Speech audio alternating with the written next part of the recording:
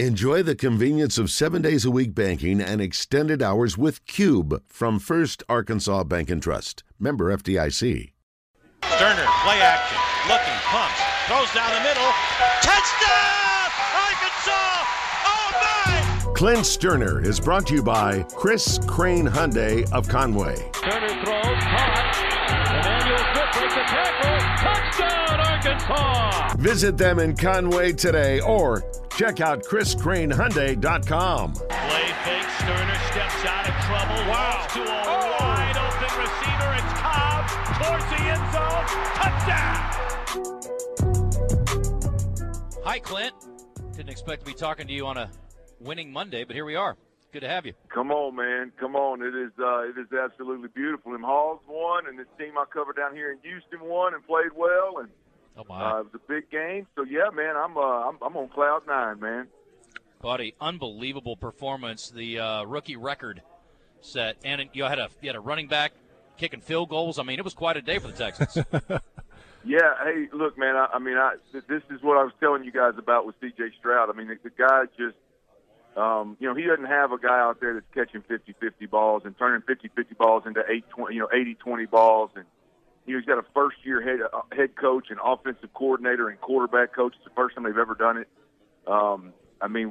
He's got a third rounder on his left that's catching balls, a third rounder on his right, and Tank Dell that's catching balls, a receiver and a tight end that the Cowboys didn't want to re-sign out there that are catching rocks over 100 yards. Wait a sec. No. So, he wanted to leave Dallas. It wasn't Dallas didn't want to re-sign him. Well, Okay. I mean, look, if he wanted to leave Dallas so bad, he went and signed a 1-year, $10 million prove-it deal with a team that was the worst organization in football. Then that's fine. I mean, at the end of the day, it's a guy that really didn't want you no more than you wanted him, and they're out there.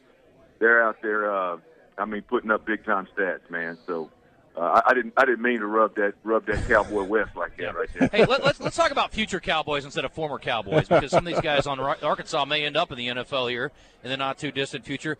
Give me, from a tactical standpoint, analytical standpoint, Clint, what you saw offensively that looks significantly different than what Arkansas had been doing under Dan Enos.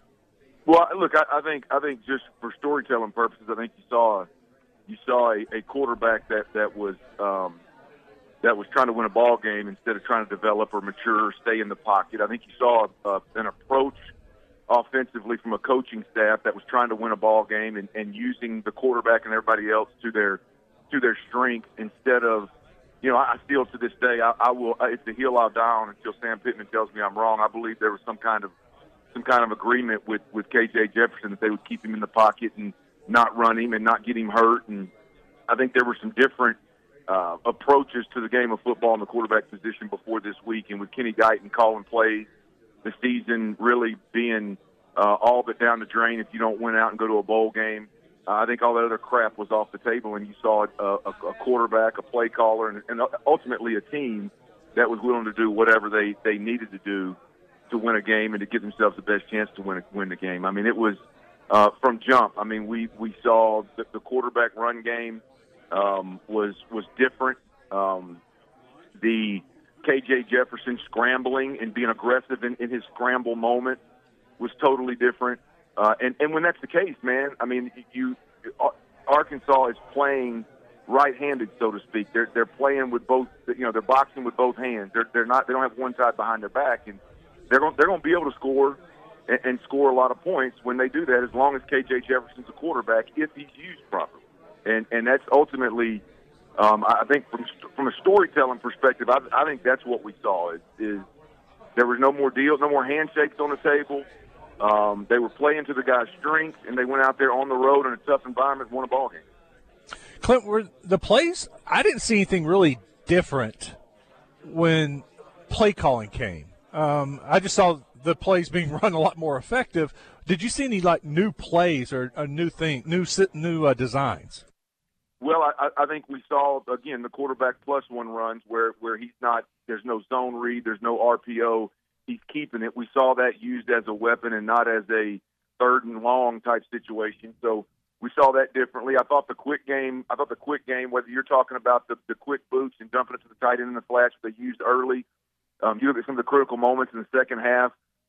I know it doesn't look like much, but the couple of throws over the middle to Satania, just little hitch throws, getting the football out of the hand, protecting the offensive line. I think the one thing that we didn't see was we didn't see a ton of the long, hard play action and K.J. Jefferson standing up in the pocket with guys running 15 to 20-yard routes that take an additional second or two to develop. I mean, when they were taking shots, they were taking shots. When they were throwing the quick game, it was the quick game. I don't think, as I said all along, I don't think it wasn't going to take major adjustments. It wasn't like Kenny Guyton was coming in there and installing a whole new playbook.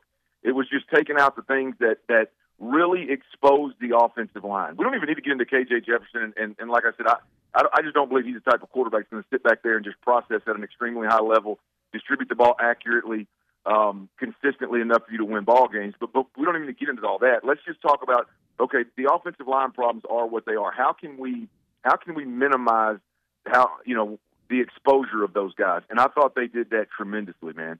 And again, it was with some of those different move the pocket stuff they did. And when the beautiful thing about when KJ is in that run mode, whether you're using him as play call or he's scrambling, what that does is that slows the rush down. Teams aren't able to pin their ears back. Now you got to talk about containing the guy instead of just pinning your ears back and going and getting him. So it just by the nature of that mindset, it makes the offensive line better. So man, everybody around KJ is better when they're approaching football like that. Clint, what did you think of Rocket Sanders, and do you think that the timing of his return had anything to do with the offensive coordinator change? No, I don't think the timing of his return had anything to do with the coordinator change. I mean, I think that was an absolute monster. That was as no-brainer as you could possibly imagine in them making that move. Now, the only, I guess, hesitation that I thought may happen with him changing offensive coordinator was the fact that I didn't know if Sam Pittman would pull the trigger mid-season. I figured they'd let it ride out and do it after the season. But the fact that they pulled the trigger early, I commend them for it. I salute him for it. And I think it was just a matter of, man, they were going the wrong direction. They weren't. It wasn't like there was no way on God's green earth that you could see any kind of trending in the right direction with that offense. They were trending in the wrong direction, and that snowball was picking up speed as it was going downhill. And so they had to make that move regardless of what Rocket was doing. Look, I'll be honest with you guys, man.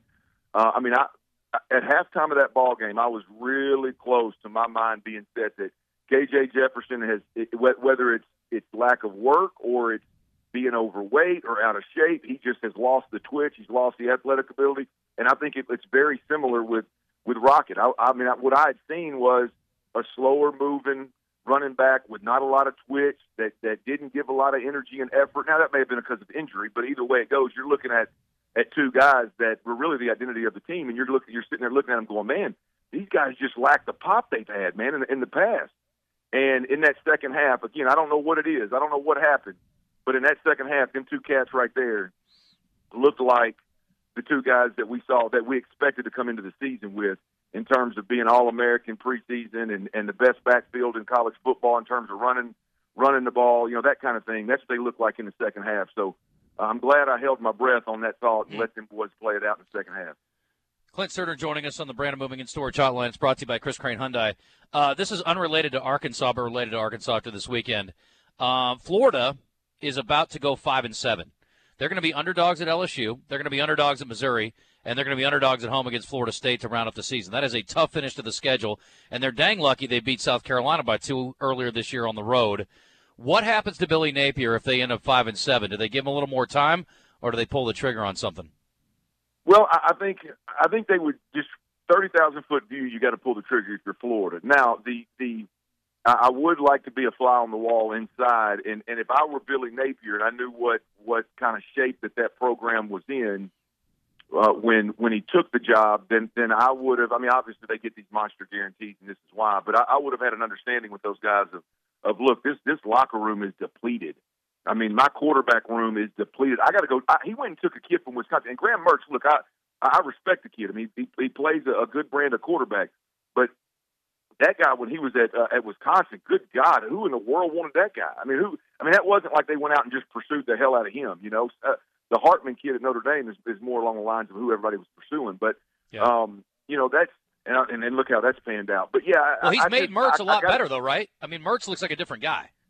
Yeah, no, he looks better in a totally different offense, no question about it. But I guess my point is that you cut him loose as soon as the season's over if it's just what we're looking at. But I believe that there's probably some kind of understanding of what that locker room and what that roster looked like that's probably going to buy him another year.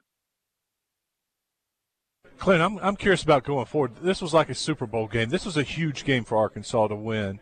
And How do you think they respond to this next week with Auburn coming to town? I think the only team that I'm worried about moving forward is Missouri. If that Arkansas football team shows up, the rest of the way, I think that Missouri game is going to be for a bowl game. I firmly believe that, Wes. I think, as we said before, I think this team is significantly better than what their record was and what it is ultimately.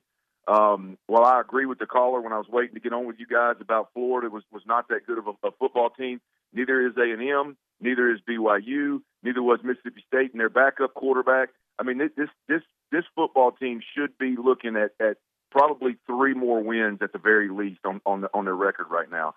While we can say that Florida's not a typical Florida team, that was still a good win for Arkansas. They're trending in the right direction. And I believe if that's the plan that they show up with every week from here on out, I believe they beat Auburn. And ultimately, I believe they run the table with the exception of looking at Missouri, and that game's going to be for a bowl game. All right, Clint, we're going to have to run. We're running a little behind here. I appreciate the time. We'll look forward to talking to you on Friday. We can get into the match with Auburn a little bit more. I want to recap what happened in the SEC with you, too, and we get you back on Friday. It was an interesting weekend. Kind of went by the numbers, and we were talking about Georgia's finish to their schedule coming up. They've got some tough games down the stretch, and they're going to have a pretty good resume, I would think, by the time the season rolls around here, the end of the season rolls around, and the SEC championship game. But we got to go for now, but we'll talk to you on Friday. You got it. Hey, man, tell old Chris Crain over. I need one of them real nice sedans, one of them Kia sedans to roll around down in here in Houston, show everybody what he's dealing with. Okay. We'll mention it to him when we talk to him. You got it. All right, brother. buddy. Y'all be good. Thanks, Clint.